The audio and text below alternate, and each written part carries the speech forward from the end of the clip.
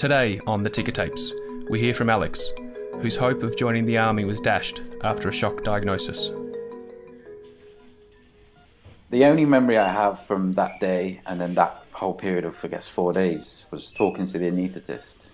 And he goes to me, he's like, "What's this on your wrist?" And I was like, "Oh, you can cut that off."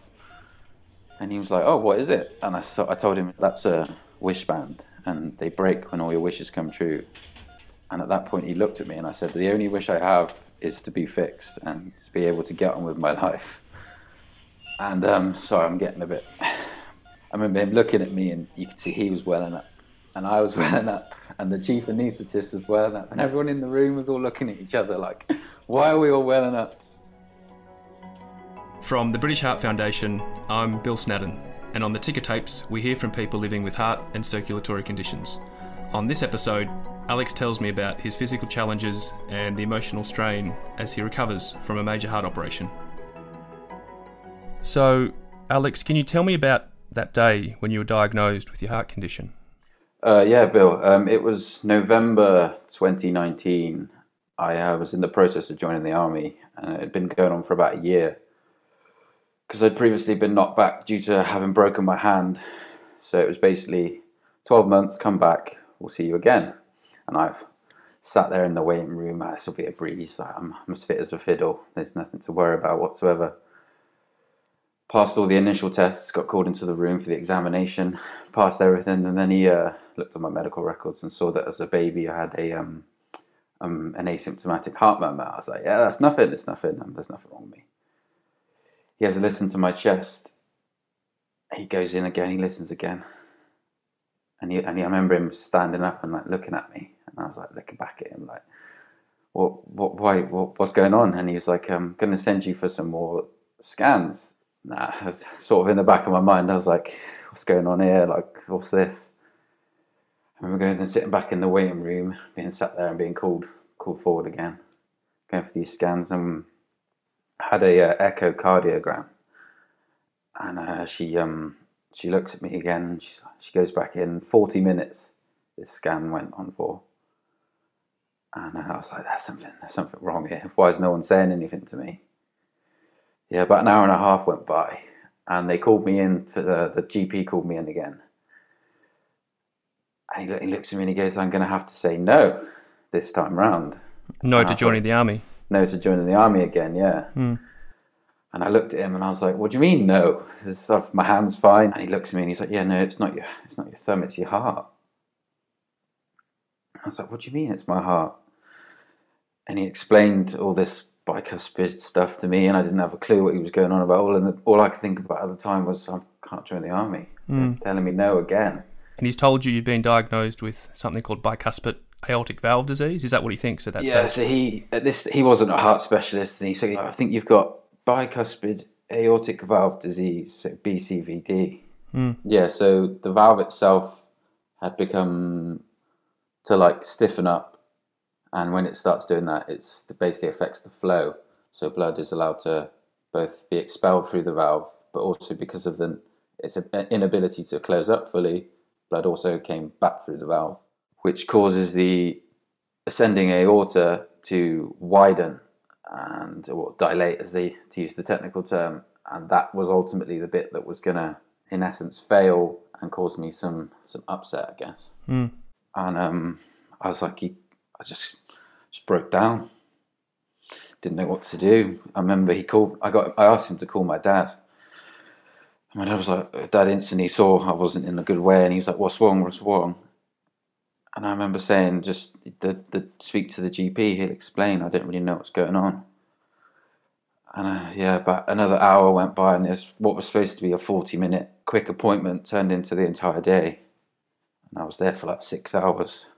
And at the end of it, I got handed this piece of paper, and it essentially said no. And that was the second and final time that I'd been told no by the army. And yeah, everything sort of felt like it was falling apart around me, I guess. So the first time you try and join the army, you can't because of your broken thumb. Broken thumb, yeah. And then you go back a year later, and they discover you've got this heart condition. That I've had my entire life. No one knew about. My parents didn't have a clue. I didn't have a clue. I guess the NHS and the doctors didn't even know. Yeah. And why, Alex, did you want to join the army? I don't know. I guess it's something that I've always looked at. I always looked at doing. My father was in the forces.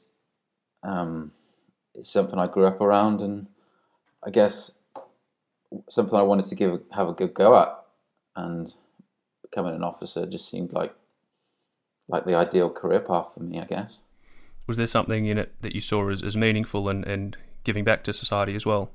Yeah, definitely. It was a way of doing my bit, and I watched all the programs on TV and saw these like young, impressionable private soldiers coming from all sorts of different areas and walks of life. And then you always hear of the officers coming from being from like Eton and all these fancy colleges and going to uni. And I always thought I didn't come from there. I went to uni. Officer sort of role sounded like the ideal way for me to make a difference and give back, I guess. Mm-hmm. And you were 23, almost 24 that day in November 2019 at the Army Medical when they said no. What were you doing beforehand? So I was a student before everything changed, I guess. I studied sports and exercise science, and then I studied a postgraduate degree in sports rehab. And about halfway through that, I sustained the hand injury. And everything just sort of, almost like it became clear that this wasn't what I was supposed to be doing. And that initial calling for the military that I'd had 4 years prior to all this was what I wanted to do. It was that I'd finally had this realization that to stop umming and ahhing about it and go out and do exactly what you want to do. Do it for you. Go and join the army, because that's ultimately what I wanted to do. And what's going through your mind there that day when you're leaving the Army Medical? Sheer disappointment, and like, I guess I looked at myself as like not good enough.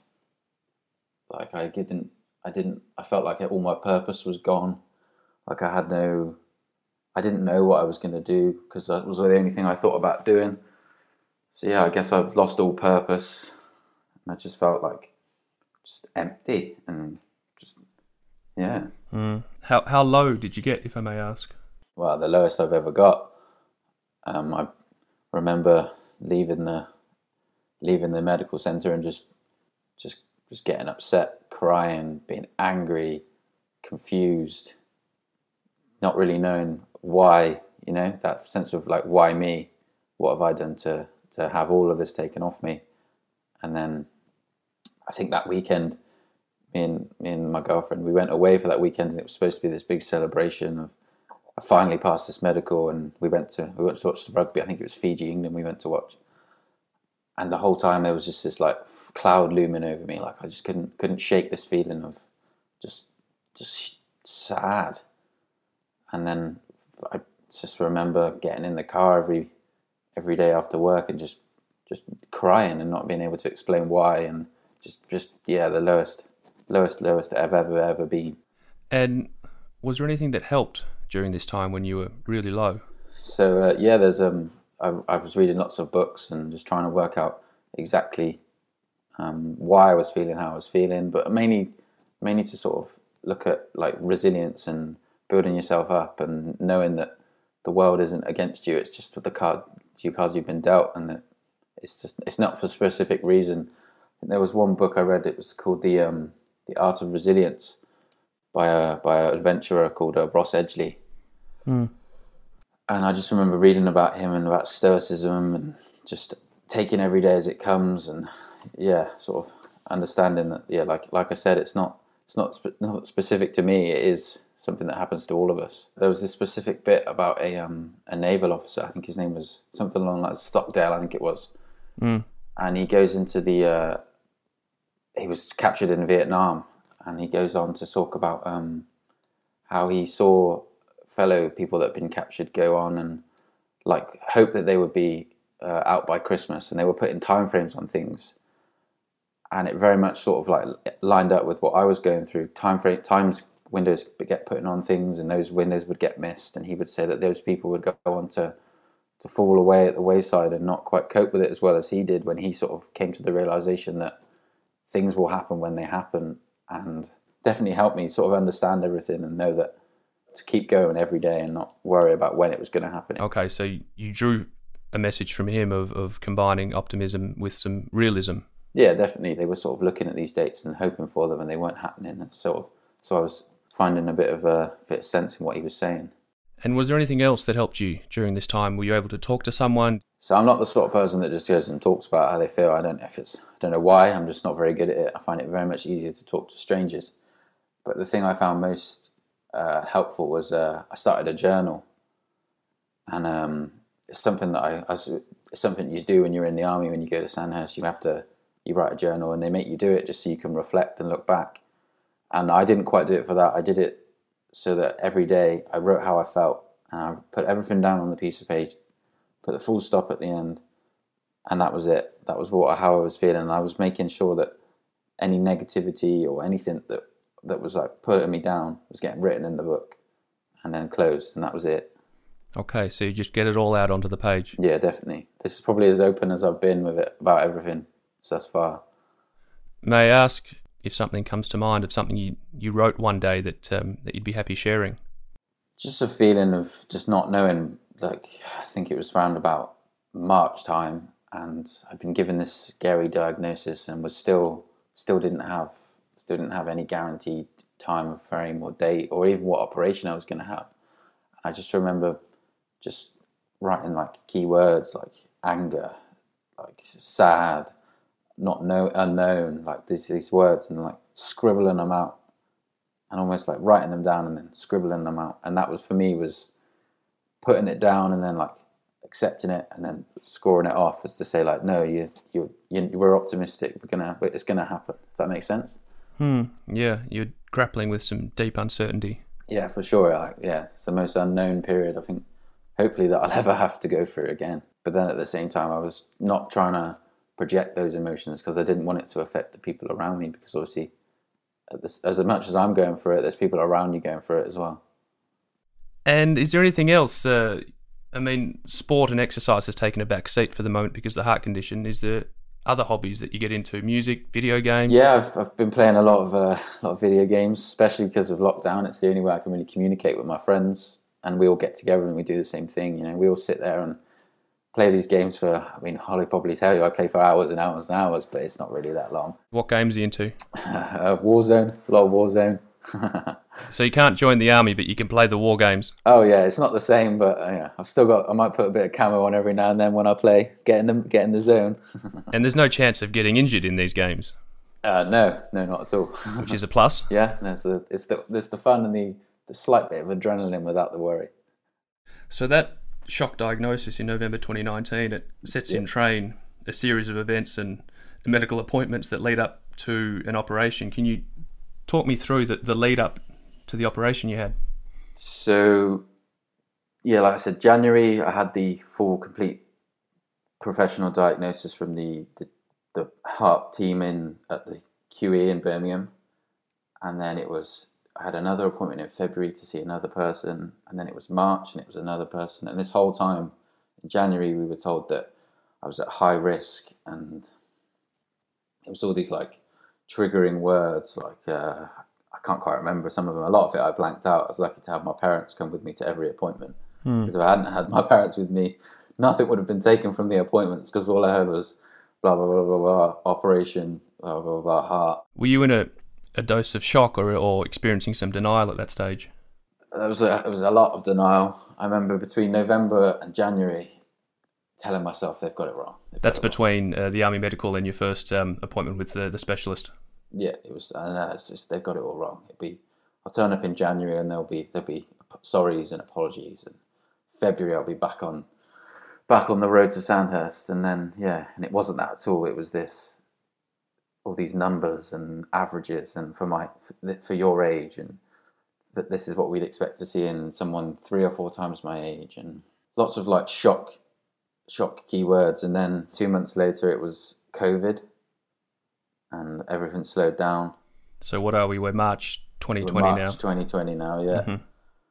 And it was, I think I had another appointment in April, and then everything officially closed, if I remember rightly. Like we went into lockdown. Now, how are you feeling throughout that period, during lockdown and when everything slows up? Scared, because I've been told I need this operation done, essentially that's going to elongate my lifespan if I don't have this operation done.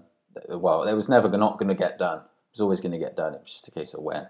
And I think for the key point for me was being told in January that I'd have this op done within three or 4 months, and then in March it's going to be another 3 months, and then I think it finally reached June, and by that point we'd all thought I'd be fixed and on my way to recovery, and it just didn't come round, and it was this constant feel like thing picking at the back of my head that I should be fixed by now. I'm not fixed by now. Is everything still working okay? Yeah. And then it came around to September, and I got my first official operation date. And I went in on the Wednesday afternoon. All was fine. I had all my initial tests, all my blood work done. I had a long old meeting with the consultation team, and Thursday afternoon, 1:00, I get a knock at the door. Sorry, Mr. Martin, we've had to cancel your operation. And I couldn't believe it. Heart surgery cancelled, and it was ultimately because they'd had a COVID spike that night, and all the beds had been taken up. Yeah, and obviously in the back of my mind, I thought back to that passage, and I thought, okay, it's not my time. Somebody else needed that bed space more than I needed it. Clearly, we'll get another date, and we'll come back, and we'll do it again. And then the lead up to the actual operation, which takes place in October 2020. Yeah. Talk me through that day. That day was completely different to the day before, the last time before. I remember the last time I was so scared. I'd never been that scared before in my life. And I remember like giving the family hugs, and obviously because of COVID, no one could come in with me. I was completely by myself. 24, on my own, in the QE, heart surgery. Remember the first time around, it was all like hugs and tears, and the second time around, it just felt different because I think we'd all accepted the fact that there is a possibility that this is getting called off. So I spent the night in the hospital on the Wednesday, and the Thursday morning, 8 a.m, this man turns up at the end of my bed with another bed, and he's like, "Come on, you coming with me?" And I was like, "What?" Showtime. Yeah, he was like, "Yep, this is it. You're getting fixed. Can I ring my parents? Like, I haven't told my parents that." No. And it was just this like this mixed bag of emotions of just sheer elation that it was finally getting done. I was finally going to get back on with my life. And then at the same point, it was, I'm going for heart surgery. And there's always that feeling of there are these small percentages that things aren't going to go to plan. Nothing's guaranteed. Yeah, and I got in this bed, and he carted me off all down all these freezing cold corridors, and yeah. Alex, was there a wristband or something, a story you told me before we spoke? Oh, yeah. So I've got this little piece of what I can only describe as like blue string with a small little heart charm on it. And I was given it last summer, and it was they call them wish bands. And I was given it by my partner, Holly, my girlfriend. And they say that the band breaks when your wish comes true. But I remember the only memory I have from that day, and then that whole period of, I guess, 4 days, was talking to the anaesthetist. And he goes to me, he's like, "What's that? What's this on your wrist?" And I was like, "Oh, you can cut that off." And he was like, "Oh, what is it?" And I told him exactly the same. I was like, "That's a wish band, and they break when all your wishes come true." And at that point, he looked at me, and I said, "The only wish I have is to be fixed and to be able to get on with my life." And sorry, I'm getting a bit... And I remember him looking at me, and you could see he was welling up, and I was welling up, and the chief anaesthetist was welling up, and everyone in the room was all looking at each other like, "Why are we all welling up?" And he looked at me and he said, "That band is never coming off. We are going to sort it out so that they keep it on you, and I still have it on even now." And yeah, and that's the only thing. And then I remember the anaesthetist, the female chief anaesthetist, she held my hand, and yeah, 3 days later I was waking up to these beeps and new people around me. So the surgeons and everyone in the operating room were able to clear their eyes of the tears and sort me out, operate well. And then you wake up 3 days later. What do you recall of that moment? The only thing I remember saying is talking to my parents from this bed, and all I kept saying to them was, "I feel like a prawn. I feel like a prawn." A prawn? Yeah, a prawn. Yeah, no idea. Like a sea creature, a prawn? Like a prawn, yeah. Like a little curled up prawn. Because of the way you were lying on the bed. I guess it was the way I was lying on the bed, yeah, all like curled up. And I remember, I feel like a prawn. And that's all I said. They're asking me how I am, and I'm complaining about feeling like a prawn. I've just had this massive surgery. They can't come in and see me or anything. Do you remember how they replied when you telling? I don't have a clue. I think it was a relief and laughter. Relief that I was okay and I was back to my usual daft self. It sounds like a necessary bit of comic relief after something very serious. Yeah, definitely. Yeah. So you're lying there in the bed, feeling like a prawn with a new mechanical valve in your heart. Yeah. How does it feel to have a mechanical valve in your heart? I remember, like you said, going back to the Saturday afternoon. I remember getting up, and I've got all these tubes coming out of me and these boxes collecting all these. I won't go into detail. It's not very nice. Walking over to the toilet. No, this gets no further than that. Sit down. And I could just hear this ticking noise. I was like, what's this ticking noise? And I looked down at these machines and I was like, they're not doing anything. And I'm pulling the cord. And the nurse comes in and she's like, you okay? And I'm like, can you hear that noise? And she's like, what noise? And I'm like, the ticking. And she's like, oh yeah, what's that? And we were looking for this noise. And then another nurse, they called another nurse in. She comes in. She goes, that's you, Mr. Martin. And I was like, what? She's like, no, it's you, Mr. Martin. That's your valve. The first nurse didn't have a clue. She was about as aware as I was. And I was like, pardon? That's me making that noise. And it literally is like a clock ticks. And I reckon up until about, well, I hear it now, but. Are you able to put the mic over your chest and see if we can hear it? I'm going to take the headphones off quickly just so I can get you closer. Go for it.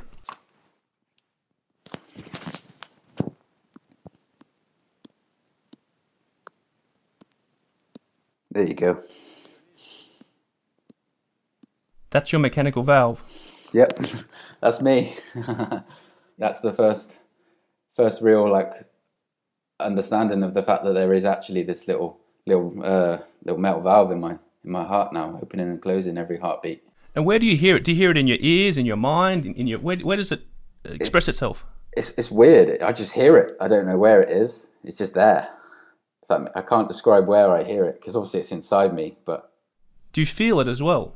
Nope, you can't feel it. It feels like a normal heartbeat. Can other people hear it? Have you ever been in a cafe or? Yeah, other people can hear it. The brief period between obviously the lockdowns, had briefly family come over, and my auntie, she goes, "What's all this about a tick then?" And I remember saying, "Yeah, look, ready, listen," and there it is. It's the ticking. If you were in the room with me, you could hear it if we were all quiet. And she sort of recoiled. It was like, "Oh, what's that? That's the tick." And I was like, "Yeah, that's it. That's what I hear all the time."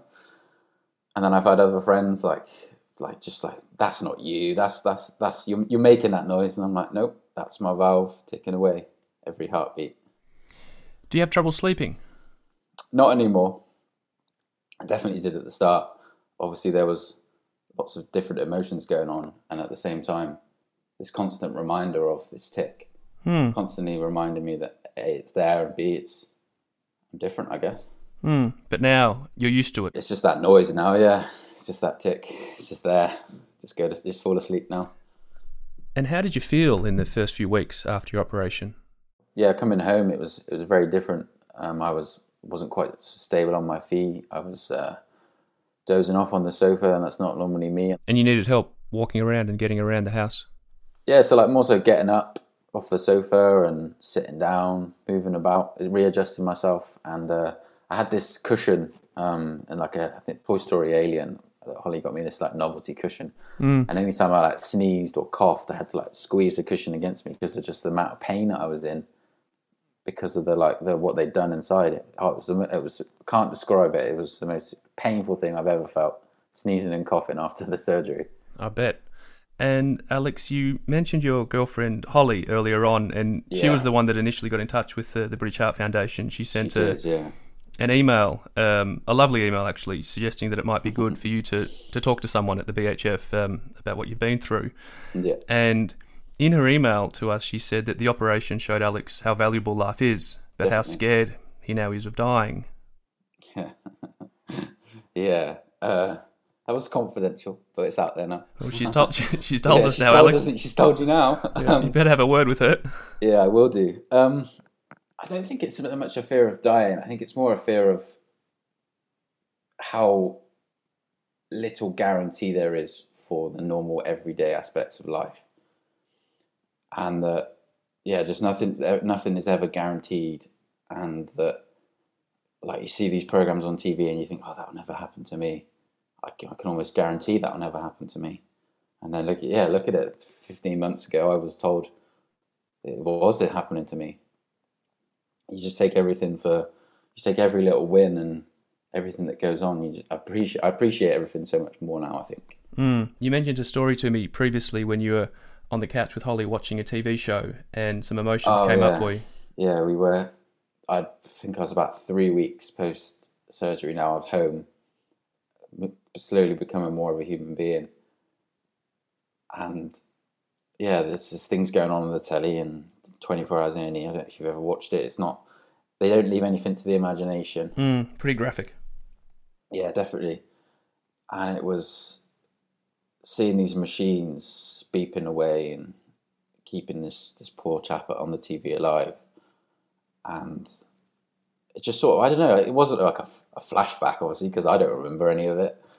But it was just that whole, I don't know quite what it was, that whole thing of nothing being guaranteed again. And this chap's gone out to work and now he's in A&E. And was it at this moment that you started to feel a bit more vulnerable than you had in the past? Yeah, definitely. I think I just broke down. No explanation, just got upset, started crying. And I think previously before that, the only other time that I'd really got like that sort of upset was just, I guess, in the weeks after my first initial diagnosis was just, again, that whole feeling of having no purpose and nothing being guaranteed, even though you've put all the work in for something, it all gets taken away from you instantly. Yeah, definitely. And it was just, feeling like I'm not, bulletproof, and that I do have emotions, I guess. I know I've got emotions, but you're this 24-year-old athlete, I guess, and everything you put your mind to, you achieve and you do. And I put my whole heart and soul into something, and it was taken off me. How differently do you view mental health now compared to beforehand? Beforehand, mental health to me wasn't. It's not. I got that stigma behind it of it's people. Not an excuse. I don't really know. I don't know what to say without being. Were you seeing it as a weakness at times? Yeah, I guess so. It was a chink in the armor that I didn't have. It wasn't something that was affected me. It was never something that crossed my mind. And having all this happened, I definitely don't take it for granted anymore. It's definitely a real thing that can affect anyone at any point. And I've had conversations since then with friends of mine that I didn't even know had stuff going on. And and it's definitely, you look back and you think it all makes sense. Like the way I felt, and now I can see it in other people, I guess, and understand it. With your new mechanical valve and the treatment that's happened, what can and can't you do now with the rest of your life? So I take daily medication now. So I take 2 tablets in the morning, 1 bisoprolol, so it protects my heartbeat or something like that, 1 aspirin, and then every evening I take what's called warfarin. So I take a certain dose every day, which keeps my blood or my INR value between 2 and 3. So that's what I have to make sure I take every day, so that my valve continues to work and I continue to live my life. And then with regards to restrictions, I haven't had any restrictions as of yet. There's nothing I can't do. I can't eat a few things. I can't eat cranberries and grapefruits and like little things like that. But do you like cranberries? Nope. It wasn't a problem. No loss there. It wasn't one of those, oh no. And then vitamin K is another one that I have to keep an eye on. So like broccoli, leafy greens, which was a bit of a... But that's good anyway, Alex. That's good for everyone. Yeah, exactly. And what about fitness and sport and exercise? What have you been told by the specialists? So I did a lot of weight training beforehand. So my ability to weight train is completely different. I can't lift as heavy as I was, but they're going to look at... Right now, I'm not even worrying about weight training at the moment. No. For me, it's just getting back on my feet, getting out, moving about. And then cardio. I'm doing a lot of cardio at the moment, but it's all like slow, steady state, heart rate, protecting your heart rate, protecting because it's the blood pressure that's a big one for me. And you do have some ambitions to run marathons. Oh yeah, I've got ambitions to do things I was going to do beforehand, hopefully, but just with a bit more understanding and not, I guess, what's the correct word? A bit more awareness of what I'm going to put my body through. Once you're once I'm fully back, fully recovered, and you've got the clearance from the medical specialist before Definitely, you do these big exercise pursuits. Mm-hmm. Yep. What would have happened if you weren't diagnosed then with your heart condition? I don't know, and I don't particularly want to know. I don't think it would have been anything good.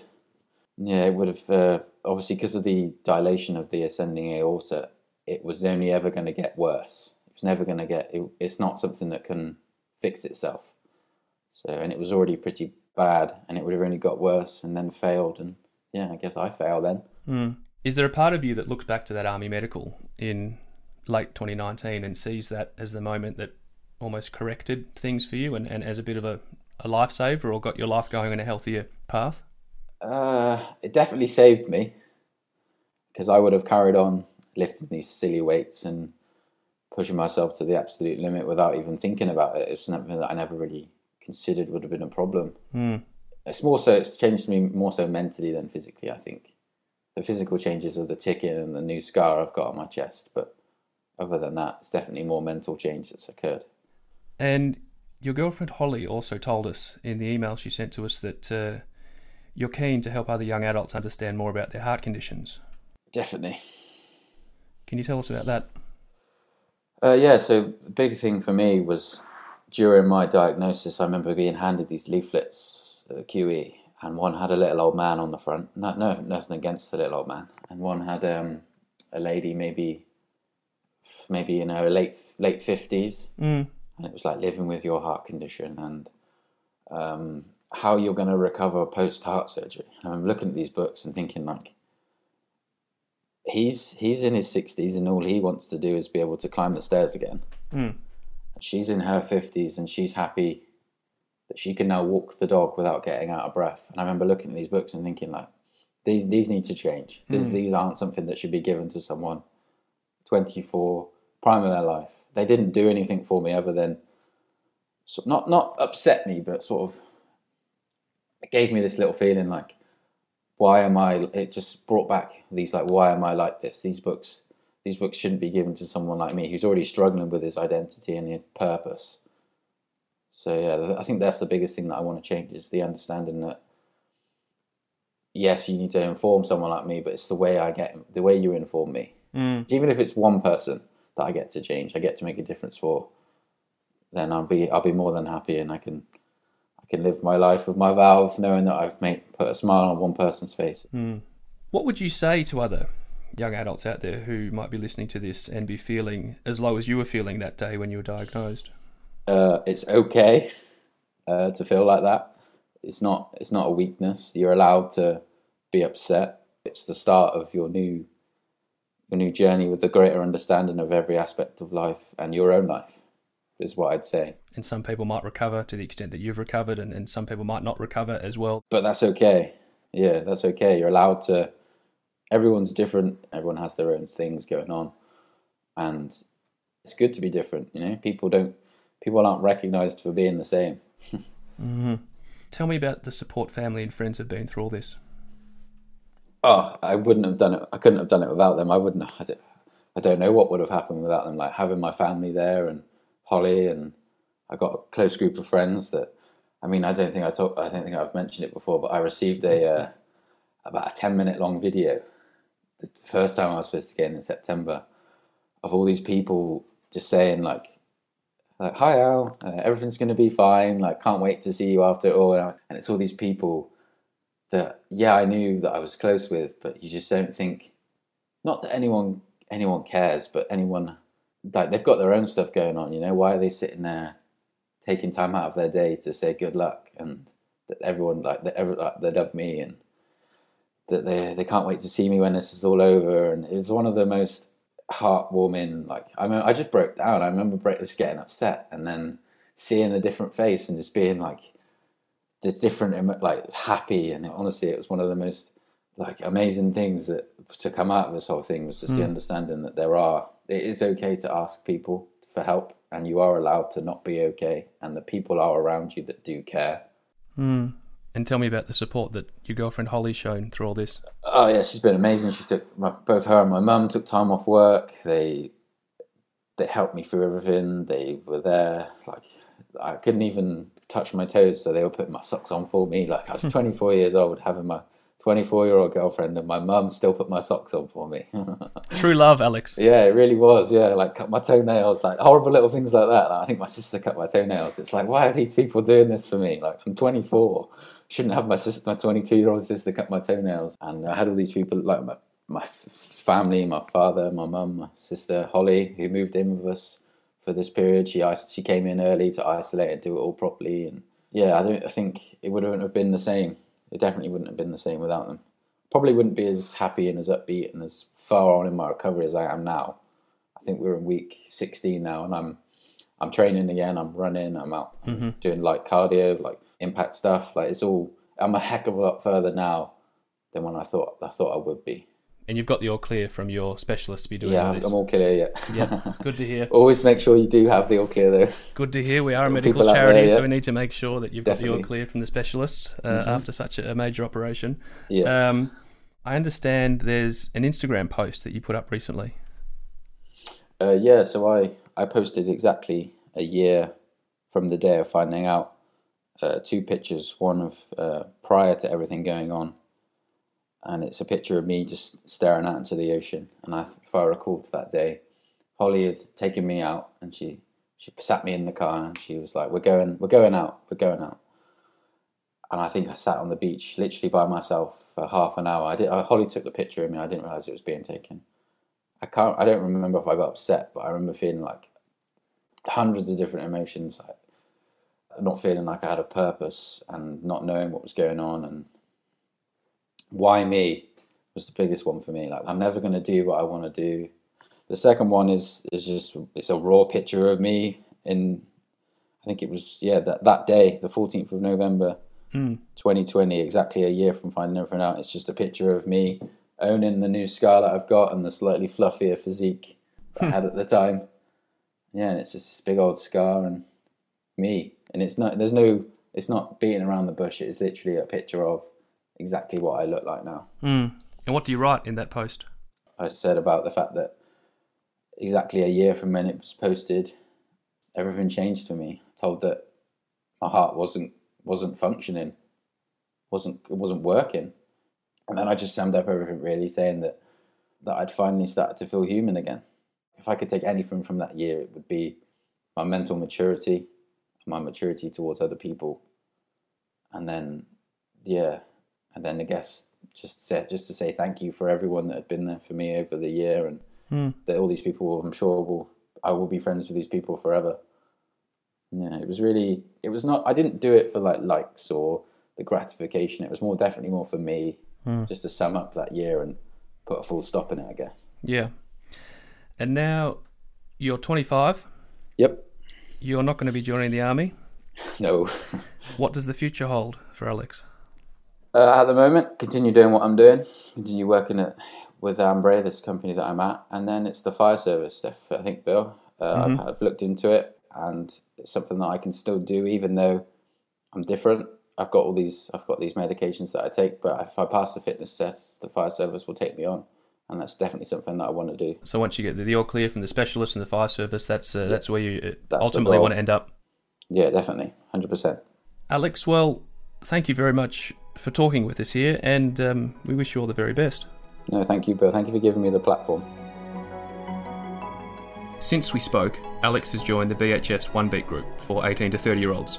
This group brings together younger people with heart and circulatory conditions. It's a place to talk with others who might be going through something similar to you, and it's a forum to learn more about your health while getting updates on the BHF's latest research.